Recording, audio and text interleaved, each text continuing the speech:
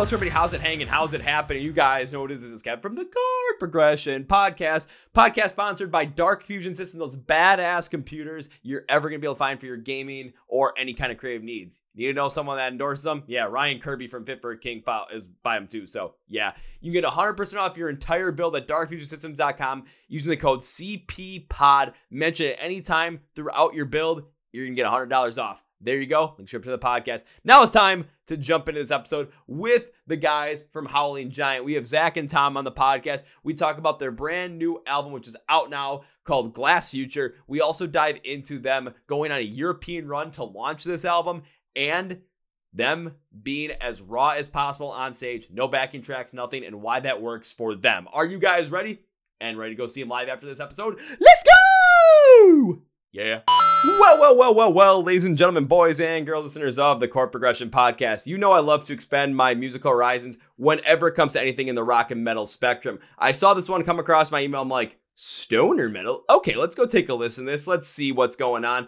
I listened to the titular song off of the band's brand new album, which comes out on October 27th. So by the time this episode comes out, it will already be out, called Glass Future. And I'm like, yeah, I want to talk to these guys, and bing, bang, boom, all set, and here we are. So please welcome Zach and Tom from the band Howling Giant to the podcast. So gentlemen, welcome to the Chord Progression Podcast. Thanks for having us. Thanks for having us, man. Stoked to be here. Stoked to have you guys on. I know right before this album dropped, you guys just got back from a European tour. So I got to ask, how did this whole entire trip over to Europe go? How did the fans take to you over there? Because still, going over to Europe at this day and age, no matter what size the band is, that's still pretty damn good of an accomplishment. Yeah, man, it was an amazing time. I feel like we got the full European experience, you know. It was a roller coaster of like, we had some of the best shows we've ever had. We also had our van broken into in Milan, Italy. And we missed our first festival because American Airlines screwed up our flight. So like we got in right as our time slot ended, and we picked up our friends who we were touring with, Heavy Temple. We pretty much just rolled through Switzerland and then got out of there without playing. But we also ate some of the best food I've ever had. True. And I drank more wine than I have historically in my life. You can get €2 wine at a gas station in France that's better than most wine in the States. Dude, you spend €4 and you're king. Flying high. You're a king among the peasants. You guys are killing me right now. I want to go back to Europe. I've only been there once. I didn't even go to France or anything, but I want to go to a gas station, spend €4 on wine, and just look around everyone and be like, oh, look at these peasants. I was able to spend €4 on gas station wine. Pinky out. And I'm tempted to now buy like $4 wine in the States. You don't want that. You don't want that. It's not the same, you know? Also, the gas station food there is so much better. Like, they're baking the bread in-house and got a schnitzel sandwich in Germany. Like, here, you have the rolling meats at the Love's gas stop, and that's about it. What do they call them? Tornadoes? Tornadoes. Yeah, I was going to say it's torpedoes, but it's tornadoes. Yeah. It definitely torpedoes your. Or like a questionable hot dog that's been rolling for like 9 hours. Yeah. See, now it's like no wonder why Buc-ee's is so big here for every band that goes in tours, because of how big it is and the fact that you can get, fresh made brisket sandwiches right in front of you. You get to see them being made. But then you go to Europe, you go to these gas stations, and it's like you're like a 4 or 5 star restaurant just going in and getting gas station food. And it's probably not even like as expensive compared to some of the other stuff that you could get out there. So shit, now I'm a little jealous. You guys, even going through all the stuff you went through in Europe, like you're riding high, especially on food and beverage and damn good quality wine. You're making me jealous here, guys. Yeah, dude. I mean, it was awesome, and I hope we can do it again really soon. Yeah, Yeah. Really cool fest. It's like, man, we got to cover a bunch of ground, but I think next time we're hoping to get back and do a lot more of Northern Europe. Because we didn't even get to hit the UK on this one, and we have a lot of buddies over there we'd like to see. So, yeah, and I'd love to go to Sweden as well. Yeah. Norway too. Really, Norway, just Scandinavia. Sweden, yeah, that'd be awesome. So I think we're just gonna have to keep going back once a year and just seeing what sort of ground we can cover. Mm-hmm. I hope you guys do, just because at that point in time, you're going to be able to travel over there more. People are going to be able to see you more. You're going to get more exposure for the band as well. People that have already seen you are already going to be potentially talking about you, going to see you once again. Bring a friend along. Why the hell not? And then, especially with Europe, it's something where, yeah, it's still a very large area with a lot of countries, but it's very easy to move within those countries in certain capacities. So a lot of people know a lot of people in other places. So heck, you might not see them at the Milan show, but all of a sudden you're going to go play somewhere in Switzerland, you're going to go play somewhere in Austria. And it's like, well, they might still just show up there out of nowhere. You never know. It's a huge capacity that you're able to just really partake on and get a lot more people to know who the band is, who Howling Giant is. And you got to get over to the UK, man. I mean, again, as a band, you sing in English, speak English. Yeah, you got to go where English was invented. England, duh. The unique experience though that I really had was meeting fans over there that knew the words, like could sing along to our music. And then you try to have a conversation after the show, and It's like, man, the language barrier is there, but like they learned to sing the track. Yeah, Budapest especially. We were just like seeing them singing every single word. Yeah, and then one dude was like, man, my English isn't that great. And I'm like, dude, but you sang like every word to those songs, man. That was a trip. That was cool.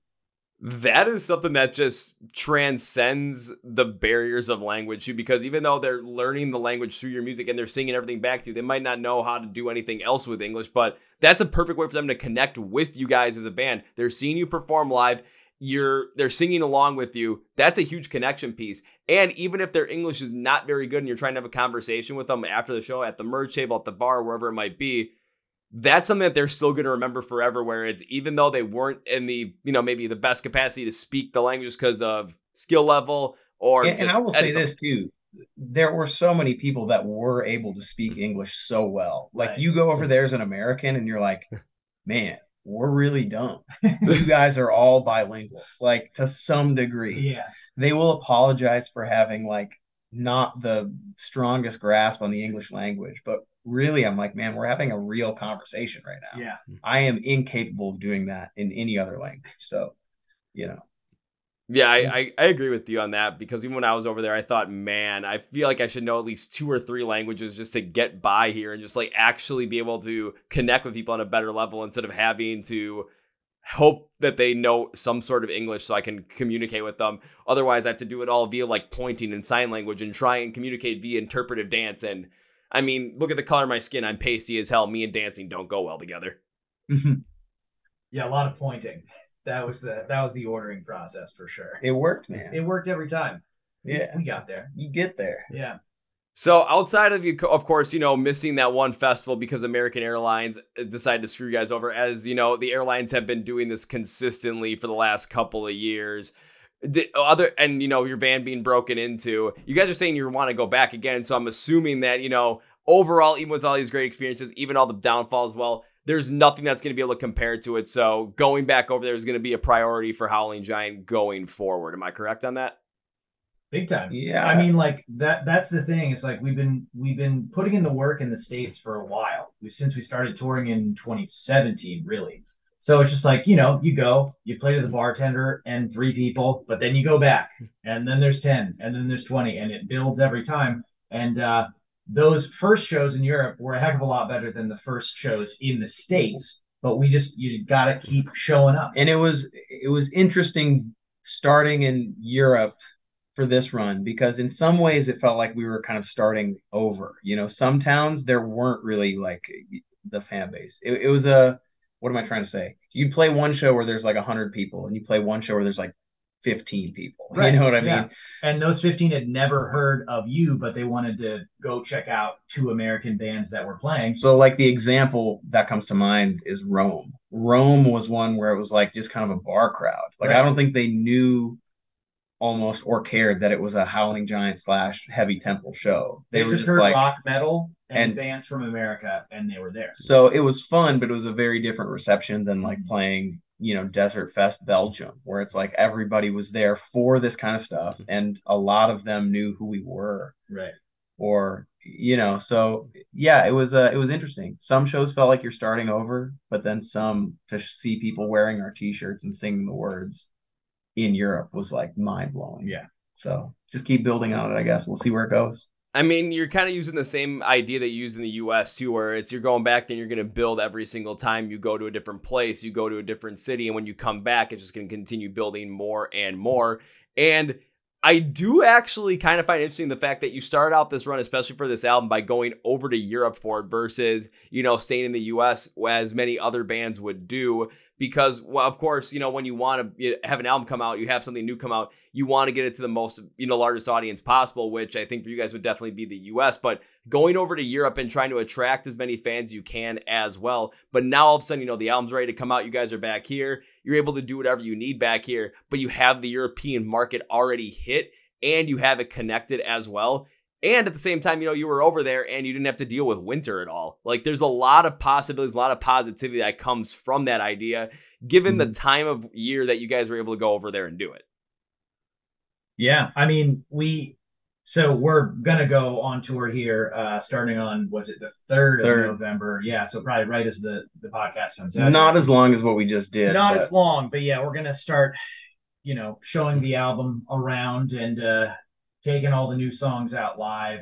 It was really cool in Europe, though, too. We got some of the vinyl early, so we were able to sell it in advance of the record, so people came out to those shows. So, yeah, we'll hibernate in the winter as usual. But I should say, I think it's worth mentioning that, like, yes, we have more history touring and playing live in the States, but we had the opportunity to play some pretty important festivals over there, and I think being able to play to a group of people who haven't seen us before, like a uniquely just like first impression kind of experience was, super beneficial for this record. Yeah. So you could argue maybe it would be, smarter to stay home where it's the safe bet, but I think that it was a really positive experience going over there, and I think it paid off. So, yeah, totally.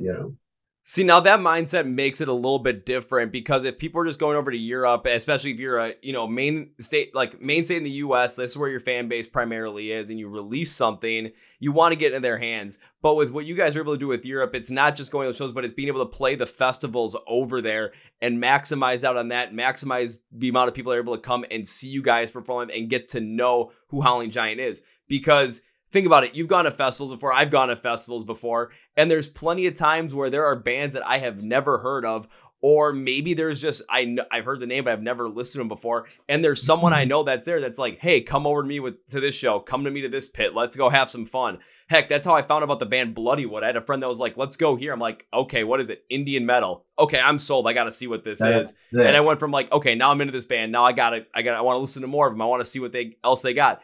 And by you guys going over those festivals in Europe and maximizing on that, you had the chance to get in front of thousands of people now, not just, 100 here, maybe a bar crowd here, but no, thousands of people that are not only there just to be a part of the festival, but they're there because they want to listen to music. They want to see good music. They want to be in that experience. So everyone is already open to it and they're open to something new. That's where you guys perfectly come in with this, and you have new music to show them as well. And if they weren't able to pick up on, copy the vinyl early, heck, by the time the album comes out, you're still in their brains. You're still in their heads. They're still just following you. They see something new comes out. They're going to want to go and listen to the whole entire thing right then and there. I hope so, man. Yeah, totally. And but also just more points for Europe. The festival season there is much stronger than in the US. Like, there are way more festivals happening all over. And that was kind of the whole reason we booked the tour, is because we got on a few festivals and then had to, just fill out spots in between.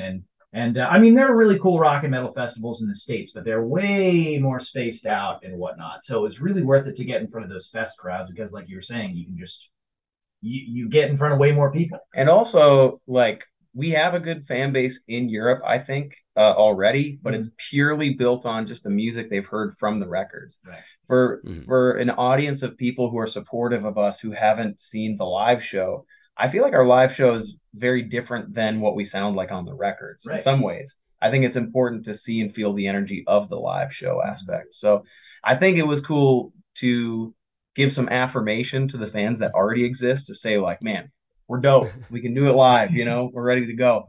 But also for people who maybe have heard the name but haven't checked it out, to say, like, we're here and we're trying to throw down as hard as we can. Yeah. Yeah, it's cool, man.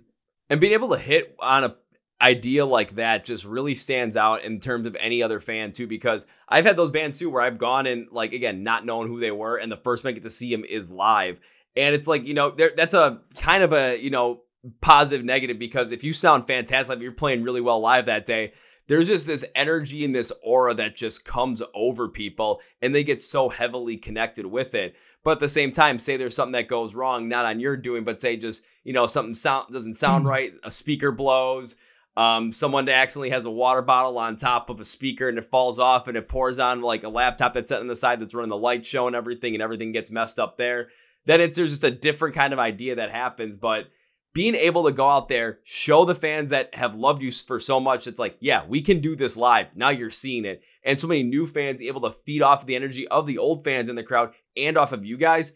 That just puts more and more power behind what you guys are doing and more connectivity for those fans. So clearly you guys made the right move going over to Europe and hitting all those different festivals and hitting all those different shows as well.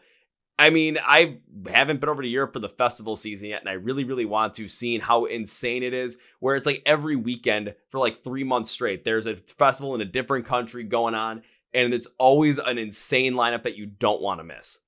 Right.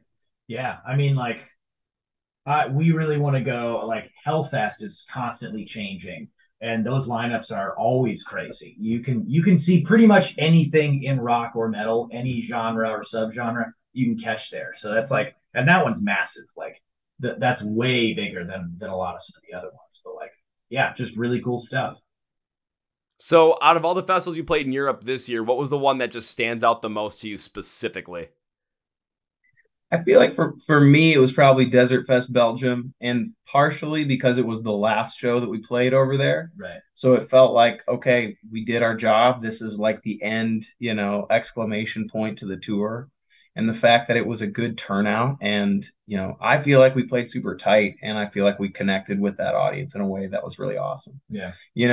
I think all the festivals were really sick, though. That was just probably the one for me that stood out. Yeah, I agree. I mean, Desert Fest Belgium was my favorite as well. But like, keep it low in Munich. In Munich, man. Yeah, that was awesome. That was a really good show. That really was just a room. cool layout. Like the what would you call that? The compound you were on? It was like this.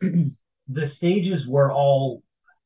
You had to go through this maze, and there was like a lot of like growth. They almost had like there were a ton of plants, so It felt like you were walking through like a maze of like, I don't want to say a jungle, but it's like you're walking through, and it's like, yeah, I was frequently lost, but then you eventually find the room where a band is just like shredding. Yeah. Or and also the stages and the crew there they were amazing. Like all the stages sound really nice. The hospitality in Europe for a band is like next level, man. Yeah.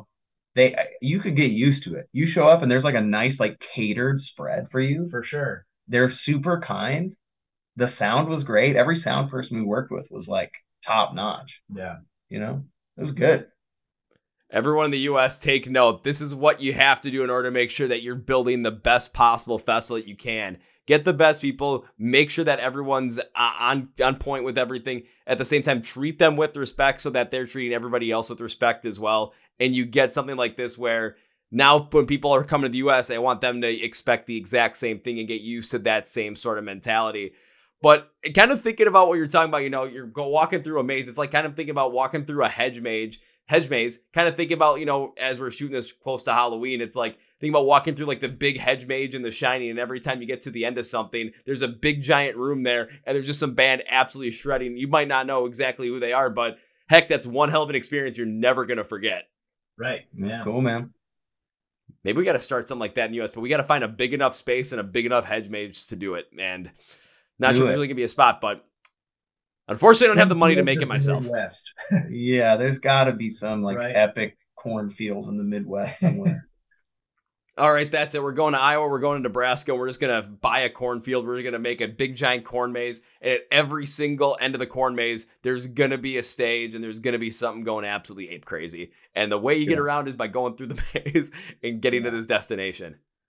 I feel like any sort of fire marshal would not like the idea of a maze to get to or away from anywhere, but you can cut through the maze. You just pick a direction and run. You're fine. Yeah, as long as the corn doesn't start ablaze, then that's the only chance we'd have a problem. So maybe pyro wouldn't be the best idea out there. So I don't think I could invite Parkway Drive and have their full pyro set go on. That just probably wouldn't work out the best. I'll tell you what, we'll keep workshopping this idea. We'll figure out the right answer. All the elements are there, you know. Fireproof corn. That's what we got to figure out. How do we engineer fireproof corn? Yeah, dude.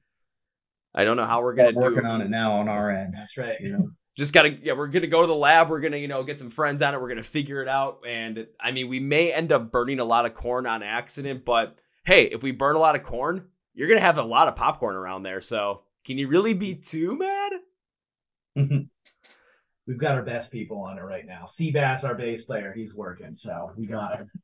You guys just got him locked in the basement right now, working on this. You just like quickly send a message, start working on it. Interview in anyway. We keep him away because we keep him hard at work at all times. He's working on corn technology as we speak.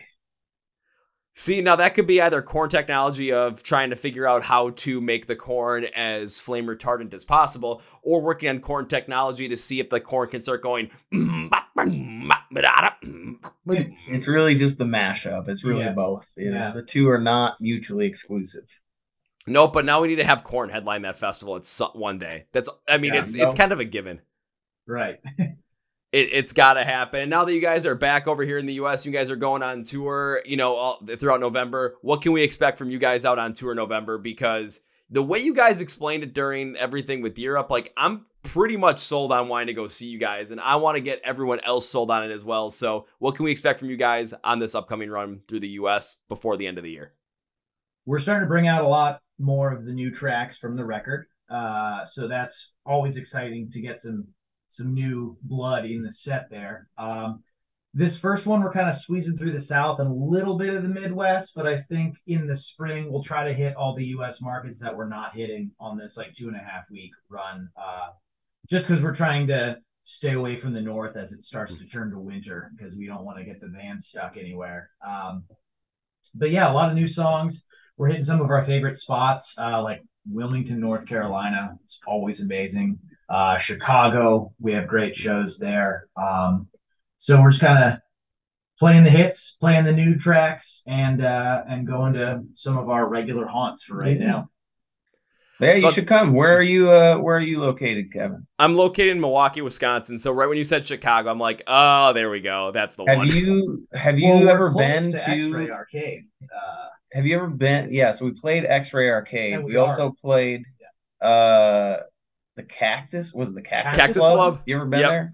I've been to X-Ray a couple of times. I have not been to the Cactus Club yet. The Cactus Club was sick, man. It was a small room. I feel like we do really well in those smaller size rooms because there's definitely a focus on connecting with the audience in our live shows. If you're in the front row, we're gonna actually look at you. We're not just gonna space out above the top. So I don't know. We bring a lot of energy to the live show, and it is really loud. There's not a lot of extra frills on it though. Right. We don't have a backdrop. We're not playing to tracks. We don't have extra. Anything, so everything flexes live, so you're gonna get a little something different every night. Basically, we're just gonna ask the venue for outlets to plug our amps in, and we're gonna hope that the monitors work. And then that's how we do the show. Yeah. No slight to bands that use a lot of tracks. I think those are cool, but the production really is just what we do with our guitars and amps. And I think that's really cool and something you're not seeing as much anymore. It feels kind of retro in a way, you know? Right. Yeah. And that goes into the recording process as well, because when we were writing and recording an album, we're always thinking about, okay, how do we play this live? But I would argue that the record brings a lot more arrangement to the table. The record is a different experience than the live show. Yeah. And both are really sick. But to go back to one of the things we were excited about playing in Europe, I think we were able to bring an experience that they didn't have on the record. Yeah. And it's one that is equally as powerful, if not, in my opinion, sometimes more powerful. Right. To see a 3-piece just let it rip with nothing to hide behind. Mm-hmm. So yeah, you should definitely come. You should see what it's about, man. See, whenever that happens, I'm like, I want to see if a band can pitch to me, because of course I'm always going to be like, yeah, I got to go and see this no matter what. I always love supporting every band I can have on the podcast. I want to see you guys do well. I want to be at least at one show so I can experience this. And a couple of things. I do understand the idea of okay, if you're going to use a lot of tracks, if you use a lot of tracks, do it so that it amplifies the live show to make it the best possible for the fans. But if you're not using them and you're going to make it as raw as possible, if that's going to be the best way that you can use your show to create it the best experience for the fans, absolutely go for it, because that's how you create that connection. And I'm back and forth on the side of that fence, because I think that there are ways to use tracks that can really amplify a live show. That is really cool. Mm-hmm. Right. I do think a lot of people use it as a crutch, and I think that it can act as a safety net.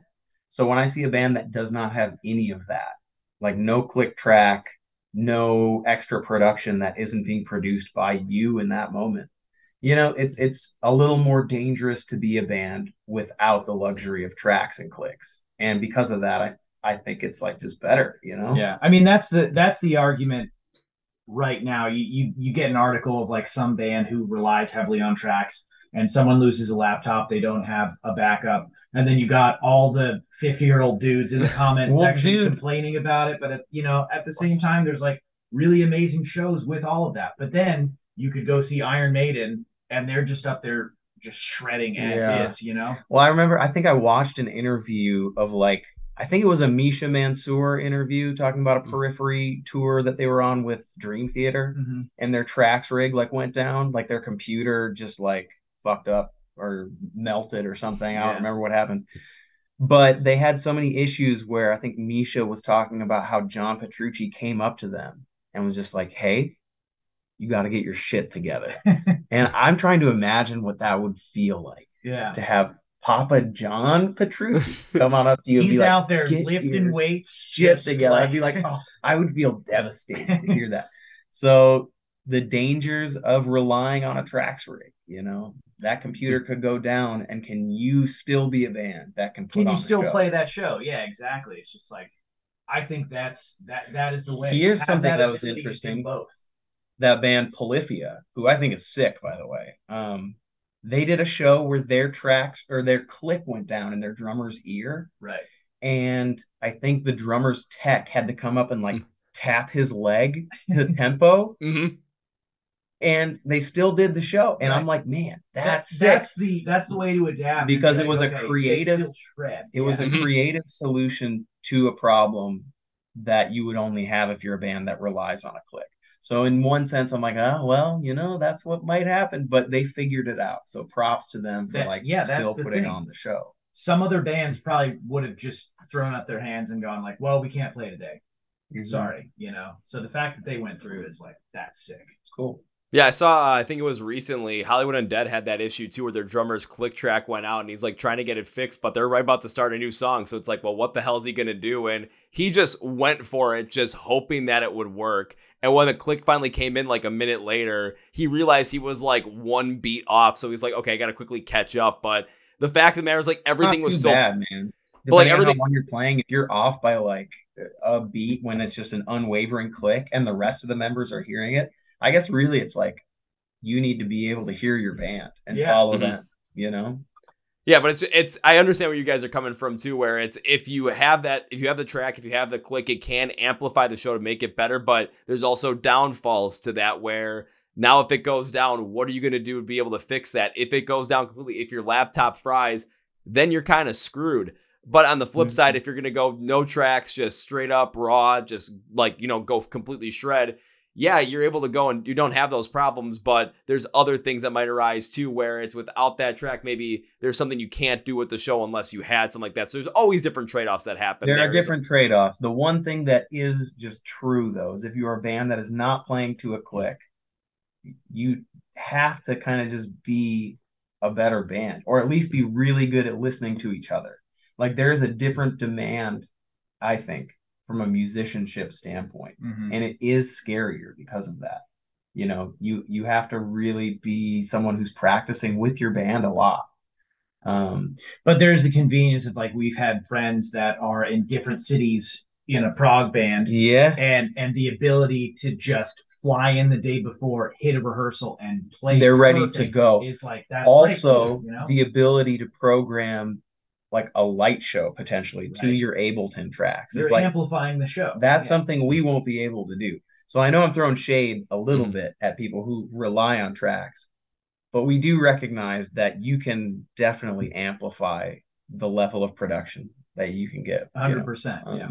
Yeah, but now to give a little bit more credit to what you guys are doing by not using any of that, it's if you guys are all on the same page, you don't have to rely on certain pieces. You don't have to rely on certain timings when it comes to those tracks. So you guys can just at certain times just go ad lib, just riff, get creative with something, and work with something on the fly to create that own production yourself, so that the people that are in that room at that moment, because those people right then and there are the people that matter the most for your music. They're the ones that are listening to it. They're the ones that engage with it. The people that are on Twitter, who cares about them? They're not at that show. People that said they're going to come to the show but didn't come, they're not at that show. So if you can do something where it's like, hey, we're going to try this right now with this song. We're going to switch this up here. We're going to have some fun with this. Maybe add this little bit to it and see what happens. It might be the best part of the whole entire show, and that's what gets you fans. It gives you the ability to kind of ad lib and just go with the flow and just see what the heck happens. You have the ability to create a moment and not have to worry about,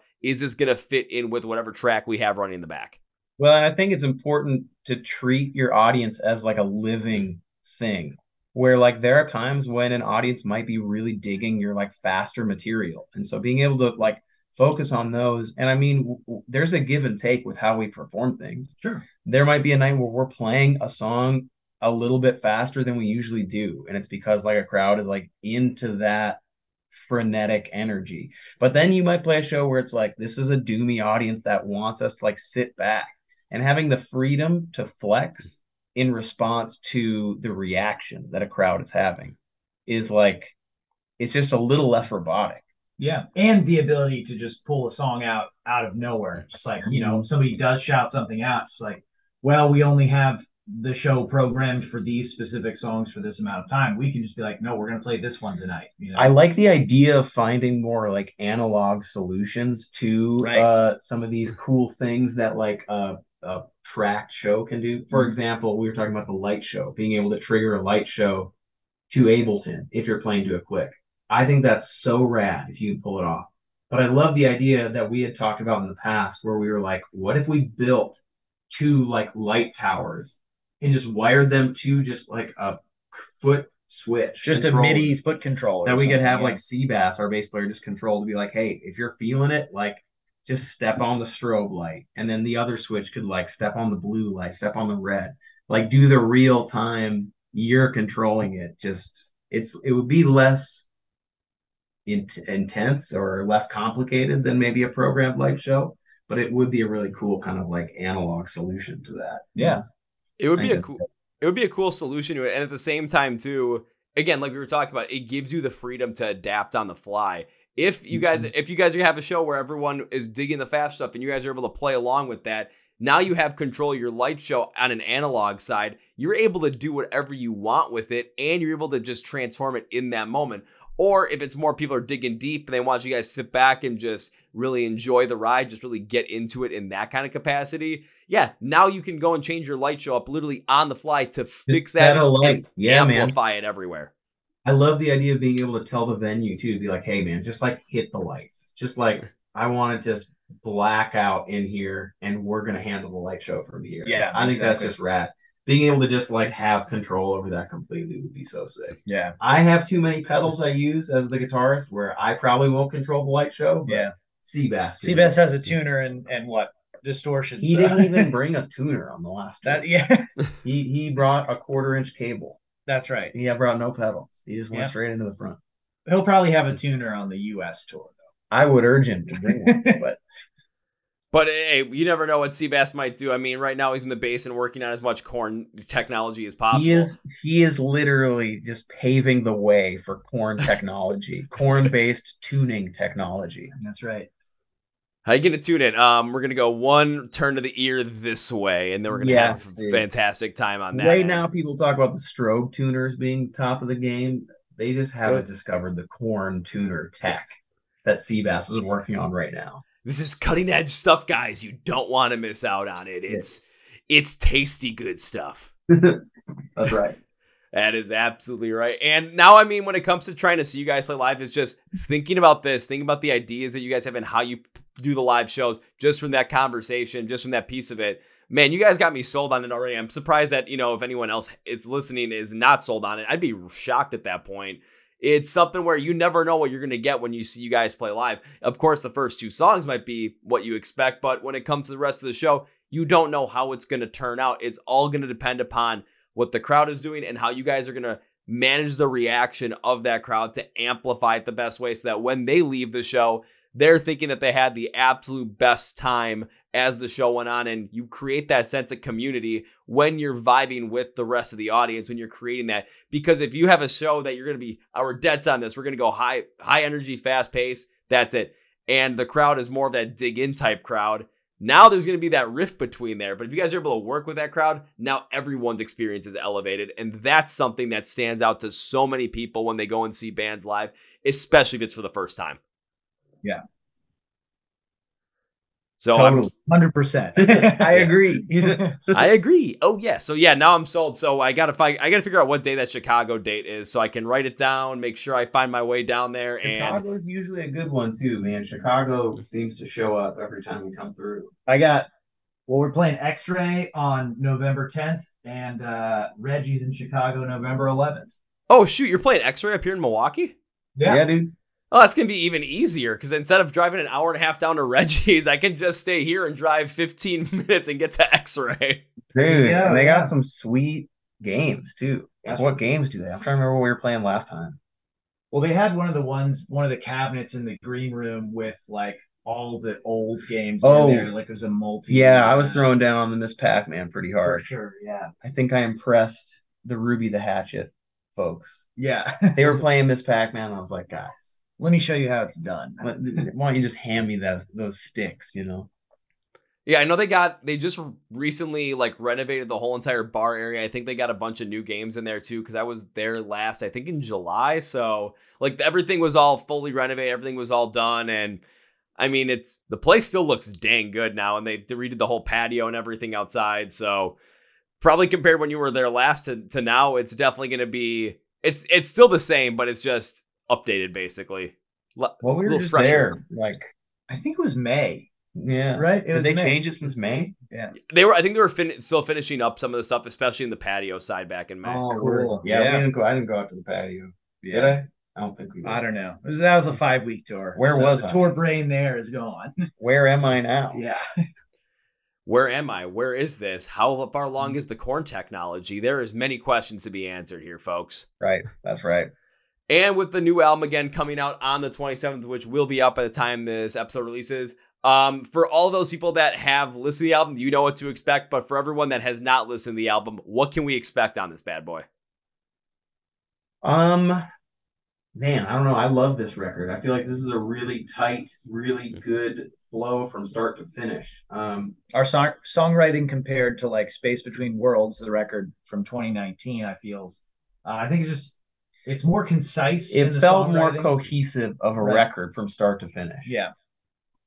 We also overwrote for this one. Yeah. We've talked about this before, but in the past we just wrote enough songs for the record. Like Space Between Worlds, everything we wrote just made it on the record. Mm-hmm. This one, I think we wrote 18 songs, and we're like, let's pick like the 9 songs that are the best or that feel most like the best flow, the most cohesive for this. So I don't know. We took a lot of time and put a lot of care into this one, and I think the end result is very polished, and I'm really proud of it. Yeah, we were also able to, if we weren't happy with the way something sounded, we went back and retracked it. Where before I feel like sometimes you get a little rushed with labels and stuff and deadlines, and this one we kind of put our foot down a little bit more, and we were like, nope, not ready yet, we're gonna do it.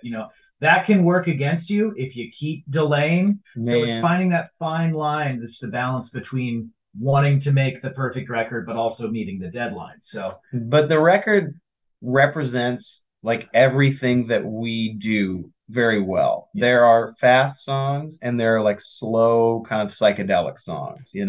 There's a lot of prog element in it, but there's also a lot of just kind of traditional riffy pentatonic stoner riff classic stuff, you know. And I mean we kind of upped the arrangement on the vocal harmony front as well. which was really fun to mess We with. we just threw everything we had at this one. Yeah. And the artwork is dope. Yeah. So it's a good record, and you should buy it. Yeah. See, I mean, if that's the best way to put it, the artwork is dope. There's so much on this record, and you guys were able to put so much into it and really encapsulate everything that Howling Giant is. So, yeah, go and buy it. Go and stream it. Go and get that vinyl copy of it. Go and see them play live. And if you take for me personally, because I was really getting into the titular single, of course, Glass Future. And it kind of showed both of those styles as well, because like the first half of the song, you do pick up a lot of the pace on there. It's consistently moving. And for someone like myself who loves energy in music and really loves the drive forward, this really hit for me. And then you get to the second half and it's like, okay, now we're starting to slow this bad boy down a little bit. So now we're getting this different idea, this different mindset behind it. And usually when that happens for me, I'm like, oh, here comes the slow part.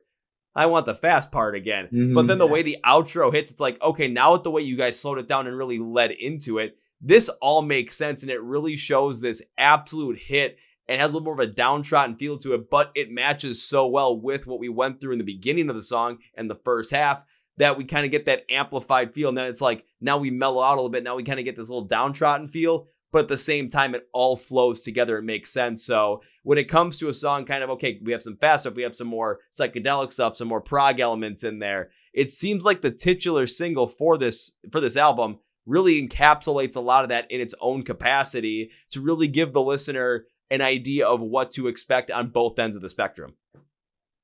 Yeah, totally, man.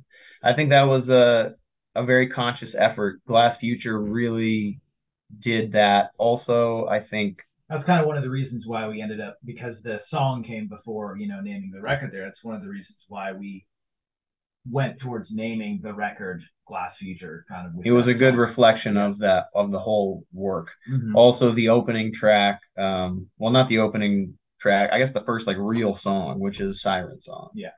That one also, I think, kind of offers a little bit of everything we do. It starts out high paced and develops into kind of just a heady groove. Yeah, man. And then it gets into a big riff at the end and then ends with the same frantic kind of out that it started with. Yeah. So those felt like important pieces to include on the A side, And then really get frantic with it, really get enjoyable with it, really just let the energy flow through it and just kind of, again, take the listener on that dip and then bring them back up at the end to just create this whole entire experience for them when they're listening to it. And the even cooler thing is what's going to happen when they hear this stuff played live? What's that experience going to be like? Because that's, again, what we were just talking about. Now I'm thinking about this, the different kind of ways that you go about it, especially on the titular single, but also with now the other songs that you have. What side of the spectrum are you going on? Is it more fast-paced, more psychedelic? Is it more proggy? Is it going to bring us, have a little more of a slower feel to it? How is this all going to play in and really connect with us in a live show, especially if you're going through all these different elements? Yeah, you can take us on that emotional journey. You can take us on that absolute feels of like, I'm feeling, what is this madness? And just enjoy the rest of the show. And by the end of it, we're just like, damn, that was some good shit. Oh, look, the merch table has vinyl albums there. Well, hot damn, I got to go get me one. I got to feed the beast. I got to go feed this thing. Feed me more. May have just broken a piece off of that, but whatever. You can feed yourself at our merch table, too, because we have our own coffee and hot sauce. Like, we've got the whole general store going. I'm really excited to sell the records. We got great T-shirts, but let's be honest, it's that hot sauce. The hot sauce is the key. Yeah. We got 2 flavors, man. Yeah. Well, they're similar. The second one is a riff on the first one. Right. It's the black garlic habanero, which is called the bunker sauce. And then the Pioneer pineapple, which is the pineapple variant. Right. So black the garlic pineapple habanero added to it. with a pineapple twist. Okay, that brings up a new question. Where'd you get the idea to create your own hot sauce and sell it at these shows? We have a buddy in Pittsburgh who puts shows together and, does all sorts of stuff. He's streaming on Twitch, has a podcast, and he got super into making hot sauce, and so he started experimenting for us. And his name is Chad. His company is Riff Zealot. Is that the name of his hot sauce company, or is that just his brand? He goes through Riff Zealot. Yeah, everything is Riff Zealot. Hot sauce shows. But he started making hot sauce just kind of like for fun for other bands, and we tasted it. And we were like, "This is bitchin'. You got to make us that." So I think the difference was he would make friends bands of his like 10 or 20 bottles, And then we showed up and we're like, make us 450 bottles now. And he ended up coming down here. he was like, that's too many, but I can fly down and hang out with you guys and we'll make it together for a week. Yeah, and I so was we had like, a yeah, hot cool. sauce weekend. We had to make sure that my wife was not around because the fumes in here were insane. Your house reeked of hot sauce. It just couldn't go away for about a week. Yeah. I mean, from your guys' perspective, it's like, damn, now I'm just hungry. I want to get some hot sauce. Every time you walk in the house, like, oh, I smell it again. All right, get me some. We got to get some wings. We got to get something here. We got to roll with Gotta this. get some Taco Bell. I don't know if that was the response for you. I was able to leave your house. And so then I wanted the hot sauce. I feel like you didn't really want the hot sauce. At a certain point, yeah. My dog certainly wasn't happy. I just tried to keep him on the other end of the house. Poor buddy. Yeah. Poor guy. Well, if you guys really wanted to, if you guys get 8 more hot sauces to be made, if you guys figure out 8 different recipes, you could do your own version of hot ones and just have a blast with it and try and get people to do it like at the merch table. Like, all right, we're doing hot ones, but with our own fans. You only got 5 minutes. You got to go through each wing. You got a question before you get to each wing. Let's go. Let's roll with it. We're two sauces down, and I feel like he was working on a third one because we tried a prototype he was working on. Yeah. And well, he was working on one too where he was like, I want to make a fall sauce. So he's doing the cranberry additive, which was really cool. I don't know if that'll end up hitting the shelves or not, but that was really nice. Now you got me intrigued. Cranberry hot sauce additive. Right. Good, man. Yeah. The tartness kind of brought out some of that heat and accentuated some of the acidity in a really nice way. So pretty cool. I'm kind of into that. Now I know exactly what I'm going to do on that day you guys played X-Ray Arcade. I'm coming to the merch table. I got to get me some hot sauce. Can I handle hot sauce? Certain hot sauces, yes. But yours, we'll see what happens because... Yeah.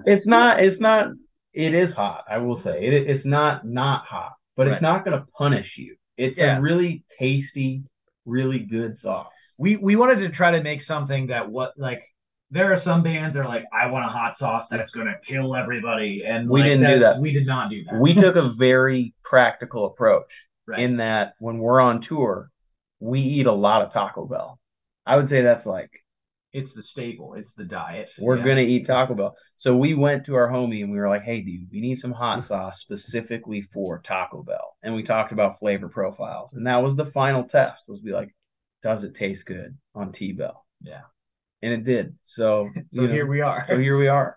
So here we are. And now I'm going to go get me some of that hot sauce when you guys come and play live. One more question before we wrap this up. It's a question I like to ask everybody, and it gives me and gives the listeners as well a chance to check out even more great music that you guys are aware of too. So if you guys can give me 3 bands, either your size, bigger or smaller, whatever you guys want to go with, that you would recommend that we check out, that we get a listen to, who would that be? I always ask for 3, so I'm looking for 3. Yeah. Can I start one here? Yeah. We were on tour with a band called Elder in May, and they actually just announced a tour, and they're opening for Tool all of January and February. They've been kind of road dogs in this kind of stoner psychedelic scene for a very long time. Tom and I saw them in like 2010, 2011 with 8 other people in Boston, Massachusetts, and now they're about to play Madison Square Garden 2 nights in a row, opening for Tool. An amazing band. We had a great time on the road with them, and really, really cool music. So yeah, Elder for sure. They do a great job of that psyche stuff, but they have a lot of great prog element, and they do really creative, like high level shit, and they got some slapping riffs. They do it all. Yeah, Elder was a good one. I guess I feel like I should say Torch is just always a go-to for me. Yeah, Harmonicraft is like, I feel like that's a perfect record. But Neanderthal is also amazing. Restart is great. They're one of those bands where I don't think they have a dud in their whole catalog. Right. Like Harmonicraft is my favorite maybe, but I would listen to like every record they have, and just, it's amazing. They're very heavy. They have these sludgy elements, but it's very like melodic still. So they do a great job. I would say that's a big inspiration point for us. Yeah. Well, then probably another inspiration point to wrap it would be ASG. Yeah, totally. One of the reasons we kind of got into this style is because, you have a lot of these stoner doom bands, and it's super heavy, and we're screaming all the time, and we love that. But when somebody stands out melodically is when it's super cool. And ASG is one of the bands to kind of do that. They were signed to Volcom Records like way back in the day. So they kind of got in on this skater punk scene. Yeah, it's weird, man. Yeah. They're able to touch on so many different genres that are so cool. Like the skater punk definitely exists. Right. But they're like also very, like Thin Lizzy at moment with like these harmonized sweet guitar lines. Everything's super riffy and like Southern rock, and the vocals are just really melodic, and he can just turn on this like fry screen that's just demonic, like on a dime. It's I don't know, they're He'll the whole just ramp it. They're the whole thing, man. ASG from Wilmington, which I'm excited to play in Wilmington. Maybe we'll see if they want to come out and hang. Hopefully you guys get to go and hang with them. But yep, that we got three really good ones. So of course, everyone go and check them out because, well, the guys in Howling Giant said so. And I'm telling you to do the same thing too. So yeah. And now, as we bring this podcast to a conclusion, one thing I'd like to do is give my guests, which Zach, Tom, it's both of you in this instance, a chance to say whatever you want to say, plug if you want to plug, promote if you want to promote at the end of the podcast. So guys, the floor is yours. All right. Well, we record comes out Friday the 27th. So already out by the time this comes out. Hope you check it out. It's on all the streaming services. We've got vinyl, CDs, all that good stuff on our Bandcamp and the Magnetic Eye Records store. We're hitting the road from November 3rd until the 19th. All those dates are on all of our social media, Instagram at Howling Giant. If you look up, just Google Howling Giant, we'll show up. And we got a lot more dates coming down the pipe here in the spring.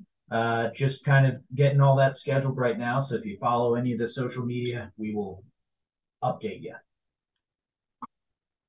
Sounds good. I think that's the stuff. The only other thing I would mention is that we do dabble in Twitch streaming. So if you don't get a chance to see us live, we have been playing on the internet. So follow the Instagram or Facebook or whatever, and you can keep up with us there. Yeah, the channel is twitch.tv/Howling Giant Official, and we do all sorts of stuff.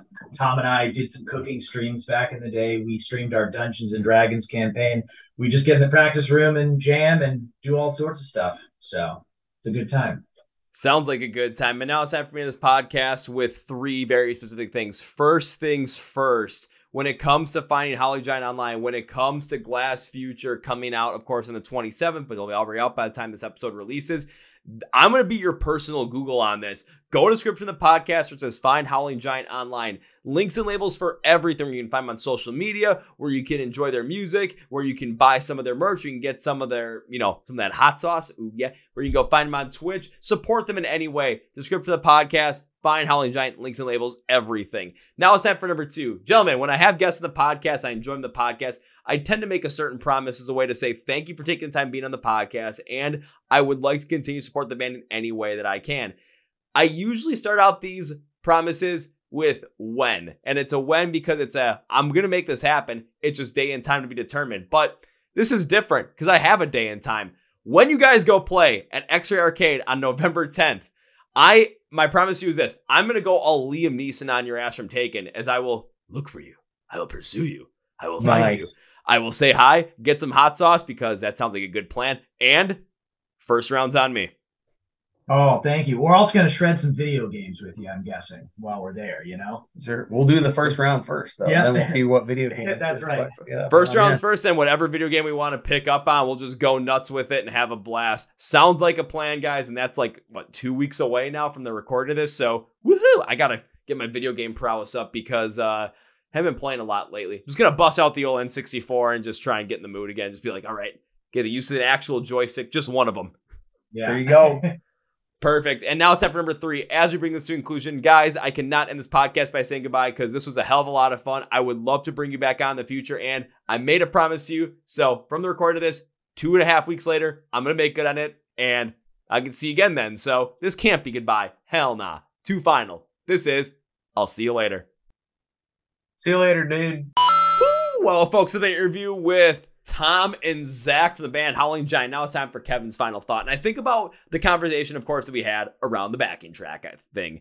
And I get both sides of it as well. I do think that bands that do use it and rely on it heavily, that they're doing it to, do it for the best show that they can put on, for the best performance for the fans. And that's perfect. And from the bands that aren't doing that or giving the most raw performance out there and doing everything without backing tracks or click tracks or anything, also very happy with that as well, because then it gives more of that experience of authenticity and more of that experience of just anything can happen and you never know what you're going to get with that show. And that's what I want to talk about specifically with that final thought, because I've seen shows where I've gone in and seen the bands and I may have never seen them before. I may be seeing them for the first time. I may never know this band.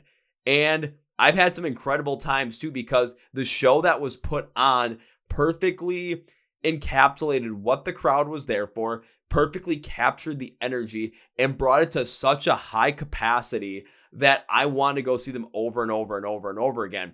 The first time I saw Ice Nine Kills was that way. Seeing Pale Dusk open for Polaris on this US tour that Polaris did in October, that was one that stood out to me beyond belief. So that's the ones I'm thinking about. But when it comes to the raw side of things and not having those backing tracks, you're not relying on a certain set. You're not relying on something that is set up for a specific energy, for a specific flow of a show. So if the crowd wants more of the heavier stuff, more of the faster paced stuff, you're able to work on the fly and do that. If they want to slow things up and dig in and sit in and enjoy the show, you're able to do that as well. It allows you the chance to do whatever you want in terms of making that crowd connect with you in such a heavier capacity that I absolutely love they do it. And I cannot wait to see them on this run they're going through in November. If you're able to go to the show at X-Ray Arcade in Cudahy, or it's a small city, small town just outside of Milwaukee, on November 10th, go be there. I'll be there. Let's hang out. Let's have a blast. Also, when it comes to finding Howling Giant online, go to the description of the podcast below where it says find Howling Giant online.